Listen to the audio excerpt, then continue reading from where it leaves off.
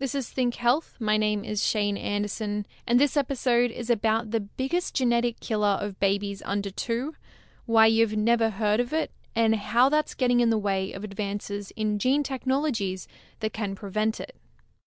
It starts with the story of Rachael Casella. I think it's actually really important to start our story before we got pregnant. I'm very type A OCD personality. I like to really control whatever I can control, and I'm really fond of research. So in preparation for getting pregnant, we did everything that we possibly knew of and that we researched to have a healthy baby. Like most hopeful parents, Rachael and her husband Jonny were preparing, or maybe even over-preparing, to make sure they were healthy and ready to be parents. And after 3 months of trying, it worked. Rachael fell pregnant. It felt, so uncomplicated. I remember a doctor saying that it was the most boring pregnancy they had ever seen. Mackenzie was born on the 11th of March 2017. We had an emergency C-section in the end, but honestly I didn't care. She was here and she was perfect. I felt everything kind of fall into place. I was a mum, I was happy. We look back on it now that we know that something was wrong. It seems obvious. But at the time, we actually thought she was really chilled. At 10 weeks, Rachael took Mackenzie to a lactation consultant. The consultant told her Mackenzie was feeding great, but she had noticed something else that was off. Mackenzie was floppy. She pointed to a 10-week-old, which was the same age as Kenzie, and the 10-week-old was on his tummy and he had his sort of shoulders and head lifted off the ground. And Mackenzie didn't do that. Rachael and Jonny rushed Mackenzie to a paediatrician. And it didn't take long for the doctor to give a diagnosis. Look, I think she's got spinal muscular atrophy type 1. And the first thing we said was, what's the cure? What's the treatment? And he said, it's terminal.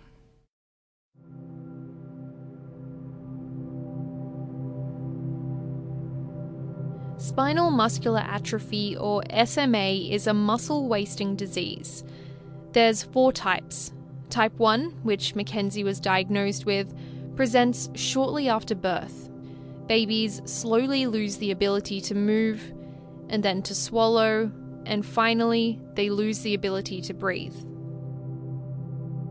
Mackenzie's life expectancy was 9 months.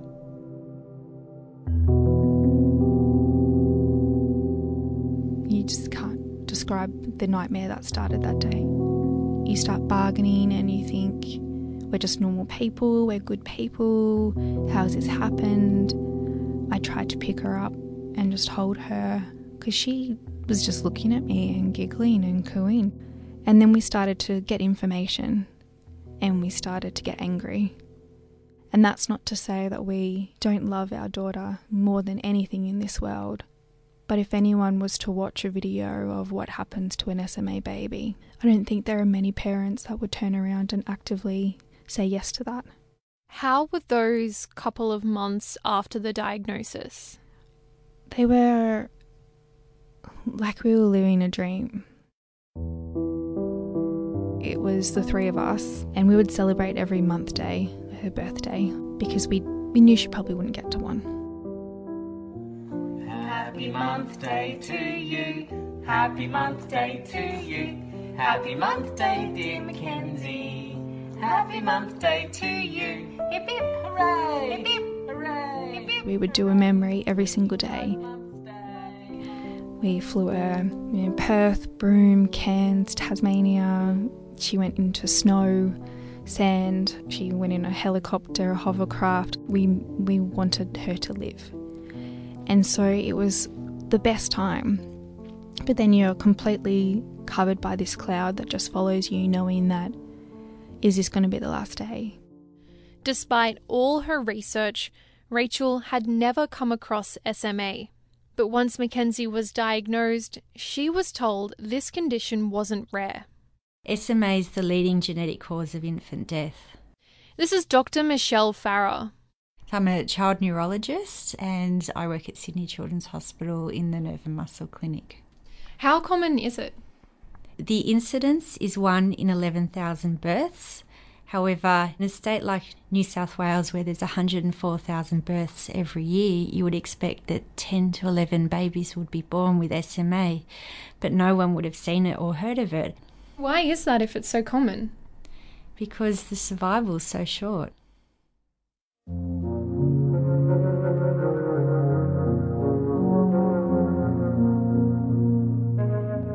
Understanding why SMA is so threatening lies within our genes, specifically a gene called survival motor neuron 1, or SMN1. And what that gene does is it encodes the survival motor neuron protein, and it's that deficiency that causes SMA. These motor neurons tend to sit in the spinal cord and control our muscle movement, hence the spinal in spinal muscular atrophy. The SMN1 gene is important because it contains the blueprint for how these motor neurons work. When the gene is disrupted, it sends the wrong instructions to our motor neurons. Our muscles aren't being used, so they begin to waste away, or atrophy. So when Rachael thought Mackenzie was chilled out, she was actually paralysed. They can't move, and that's why they're so easy and they don't kick their legs. The SMN1 gene at the root of spinal muscular atrophy is inherited from our parents. Dr. Farrar says we each have inside us a few copies of this gene. And you get 1 copy from mum and 1 copy from dad. SMA occurs when you inherit a defect in all the copies. This means if just one parent is a carrier of a defective SMN1 gene, chances are you will have inherited copies from your other parent that won't carry the defect. When both parents are carriers, SMA has a 1 in 4 chance of being passed down. And that's what we see in a lot of other genetic conditions like cystic fibrosis as well. This is how genetic conditions are inherited. Yet, because SMA is carried in our genes, this also means that you can test for it. Genetic technology has changed very quickly in recent years. There are now technologies that can test for an array of severe inherited disorders. The most important one is a carrier test, or preconception carrier screening. For example, in Australia, the most well-known of these tests is called Prepare. And that's offered in Victoria. Individuals or couples can elect to have that test, and it would test to see if you're a carrier for 3 conditions: cystic fibrosis, SMA, and Fragile X. You don't have to be pregnant to do a carrier test. So for Rachael and Jonny, finding out about this test after Mackenzie's diagnosis was another blow. That just smacked me in the face. I felt like I'd been punched because I went, well, why is it not tested for? Why have actually we never even heard of it? Rachael and Jonny didn't have a family history of SMA. They were carriers without even knowing it. This is called autosomal recessive inheritance. Dr. Farrar says that when it comes to SMA, around 1 in 50 people are carriers. So what that means is that you would know many people that would be carriers for SMA, but they would never know about it. That is a really common thing that we would see in genetic counselling. This is Alison McEwen, genetic counsellor and associate professor at the University of Technology, Sydney. 2 people have not known that they were carriers for a recessive condition, and the first that anybody in the extended family knows about it is when a child is born with that condition. Yeah, how difficult is it for those parents? People, I think, do feel responsible, and they can feel guilty that they've been part of passing this on to a child. It's something that could happen to any of us, but I don't think that necessarily lessens how people feel about it if it happens to them. Every one of us is a carrier of 8 to 10 genetic conditions. That's something we can't help. But genetic testing gives you options. Options Rachael feels like she was never given.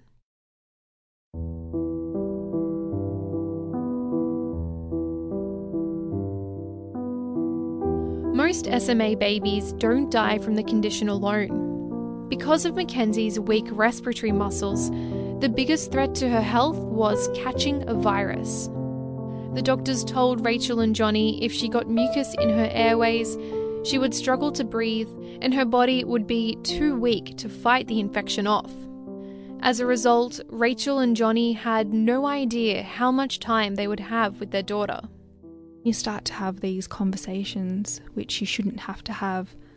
You have to do resuscitation plans and talk to palliative care. You know, that's not something a parent should do.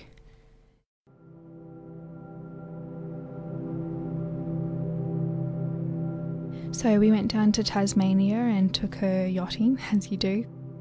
She was beautiful and gorgeous as always. And then we flew back to Sydney. One night she was sort of just a bit unsettled and we thought that she was teething. And then in the morning her breathing got faster. I picked her up and she sort of turned blue and white and struggled to breathe. Rachael and Jonny called the ambulance and Mackenzie was soon in intensive care. She had developed the common cold. Which, for an SMA baby, you know, it affects them, and she fought and she tried, but she couldn't shake it. And on the 22nd of October, 7 months and 11 days old, she passed away.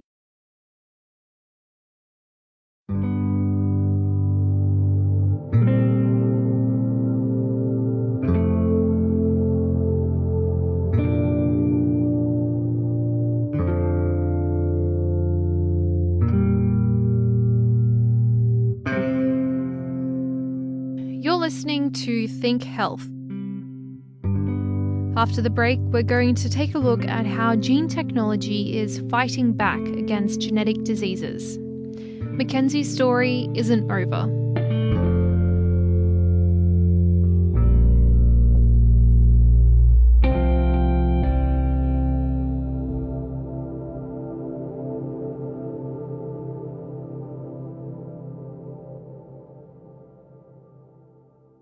This is Think Health. I'm Cheyne Anderson, and we've been talking about how even though genetic tests are available, still nobody knows about genetic killers like Spinal Muscular Atrophy Type 1. This is like a heart sink moment for me in neurology. Dr. Michelle Farrar. I physically feel something in the pit of my stomach when I know that that's the diagnosis. Most people find out they're a carrier of SMA after their child is diagnosed. Dr. Farrar wants to change that. There was a recent study undertaken by a very experienced group in Victoria where they tested 12,000 individuals for those three conditions: cystic fibrosis, SMA, and Fragile X. The study found that those three conditions combined are just as common as Down syndrome. But while it's normal for parents to screen for Down syndrome, a condition where many people still live full and independent lives, hardly anyone screens for the potentially lethal SMA. I see the opportunity for change, and that is why I choose to do all my research in this field. One of the problems is that many people simply don't know they're carriers, and it's hard to test for something that you don't know you have. Another problem is that doctors aren't aware that SMA, and subsequently the carrier screening tests, exist. As a result, Dr. Farrar says that many parents of SMA babies end up having to do the research on their own. I think it's hard to have such a cruel and devastating diagnosis, and then you have to educate all the health professionals in the community looking after your child, and you become the expert when you're reliant on healthcare. But there have been some changes, like a recent increase in demand for genetic counsellors, as people become more aware of the conditions they carry. Just because both partners are carriers of a genetic condition doesn't mean they can't have children. Improvements in gene technologies mean parents have more of a say over how to proceed.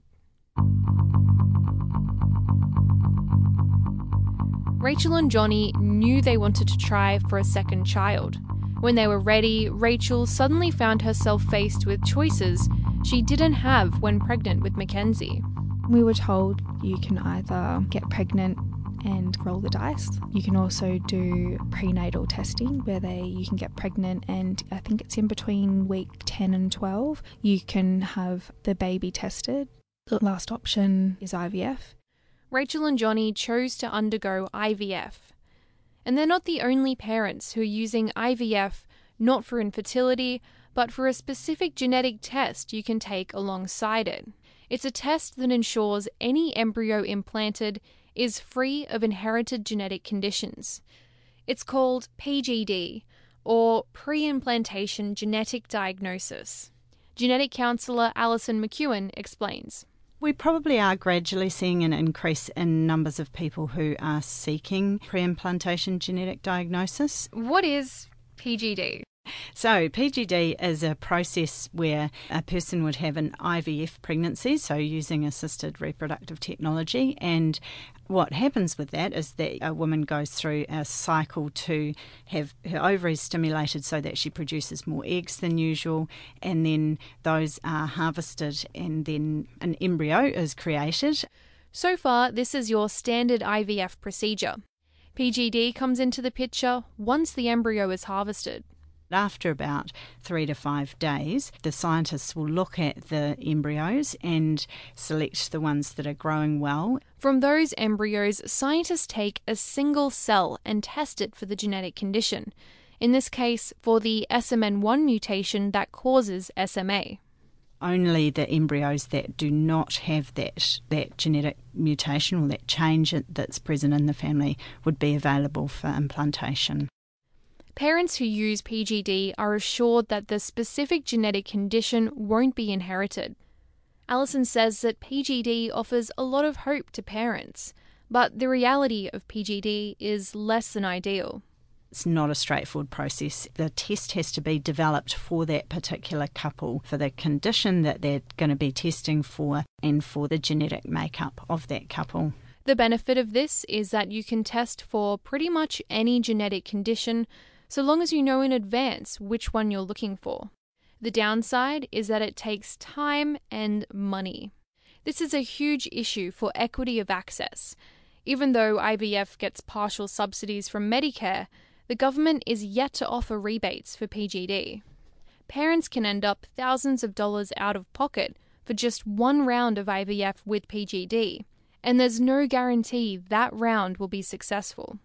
It puts PGD out of reach for many parents, meaning some just have to roll the dice. But that carries an emotional toll, which for Rachael and Jonny was too much to bear.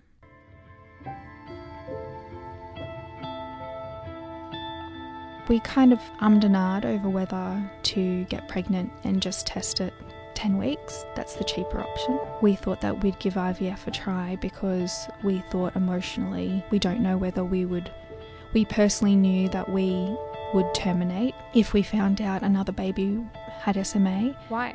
Because we saw the immense pain and suffering that a baby with SMA has. We would never, ever wish that on a child. It's sincerely cruel to watch a baby struggle for breath. No, not for us.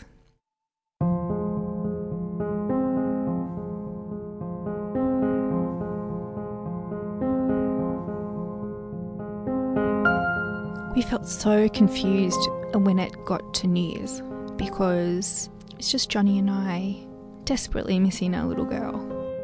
But Mackenzie still had a role to play. Shortly after her diagnosis, Rachael started to document Mackenzie's life in a blog. It began as a way to process her grief, but once she started writing, she began to vent her frustrations at the lack of awareness around genetic testing and how difficult it is to access. She began posting about the information she was learning, about the tests available, how much they cost, and how to ask your GP about them. And then all of a sudden I started having all these families, especially mums, reaching out to me, and it was people who were going through IVF and PGD, it was people who had lost children, it was people who had children who had been diagnosed with a genetic disorder, and it wasn't always SMA, it was, I don't know, just disorders I'd never heard of before, but their children were really suffering. A lot of these parents, like Rachael, didn't know they were carriers until their children were diagnosed. Rachael responded to every message. I found it really hard in a lot of ways to emotionally go through the pain, especially when I would get another message saying that a child that I was following had passed away and it was their funeral, and I would relive everything over again. As hard as it was, it convinced Rachael and Jonny that something needed to be done. They started to campaign. What were you calling for? We actually were asking for quite a lot. First and foremost, we just wanted to simply raise awareness about SMA. We wanted people to know about it if it's the number one genetic killer in babies under 2. We assume that they don't know about it because most babies don't make it past 9 months, but that's not a good enough reason not to know about it. Next, they wanted subsidised genetic screening so all hopeful parents can see if they're a carrier. And we understand that not everyone's going to agree with it. Some people especially won't agree with it if they don't fully understand what it means to be tested, and that we're not saying if you test positive you need to terminate your baby. It's about information. Finally, they were calling for greater access and awareness to PGD. And we believe that that should be subsidised because people can't help what they carry. Rachael and Jonny's families rallied together and they wrote 200 letters and mailed them to every MP in Australia. Replies trickled through offering condolences, but in early 2018, one of those letters landed on Federal Health Minister Greg Hunt's desk. The minister invited Rachael and Jonny to Canberra to meet with him, where he announced the largest ever investment into the Medical Research Futures Fund. He called it Mackenzie's mission. Tell me about Mackenzie's mission. Mackenzie's mission, it still hasn't quite sunk in yet. The minister promised a 4-pronged approach to address Rachael and Jonny's requests: subsidised carrier tests, looking into training GPs in SMA awareness, looking into better support for parents going through PGD, and finally, research into the treatment of genetic disorders. With better available genetic testing, will deaths from SMA be ultimately preventable?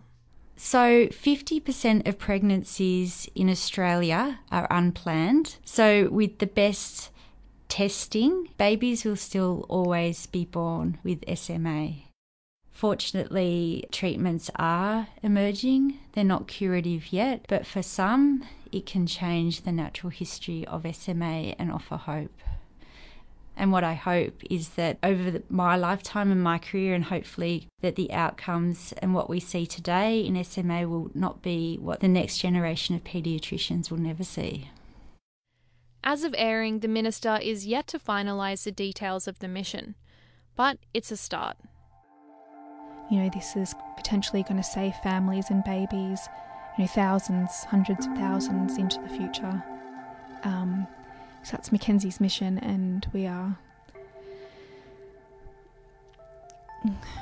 overwhelmed.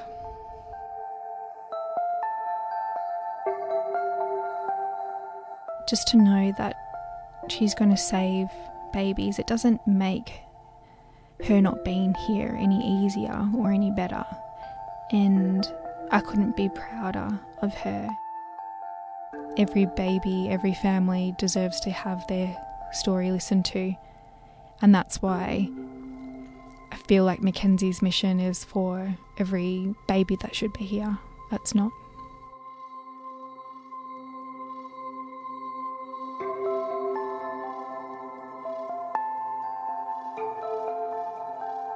That's it for Think Health today. If you enjoyed the show, please don't forget to subscribe to us on iTunes or wherever you get your podcasts. For more information, you can also head to our website. It's 2ser.com/thinkhhealth. Over the course of this series, you'll be hearing episodes from both myself and producer Jake Morecambe. This show is made possible with the support of 2SER Radio, the University of Technology Sydney, and is heard around Australia via the Community Radio Network. I am Cheyne Anderson. Thanks for listening.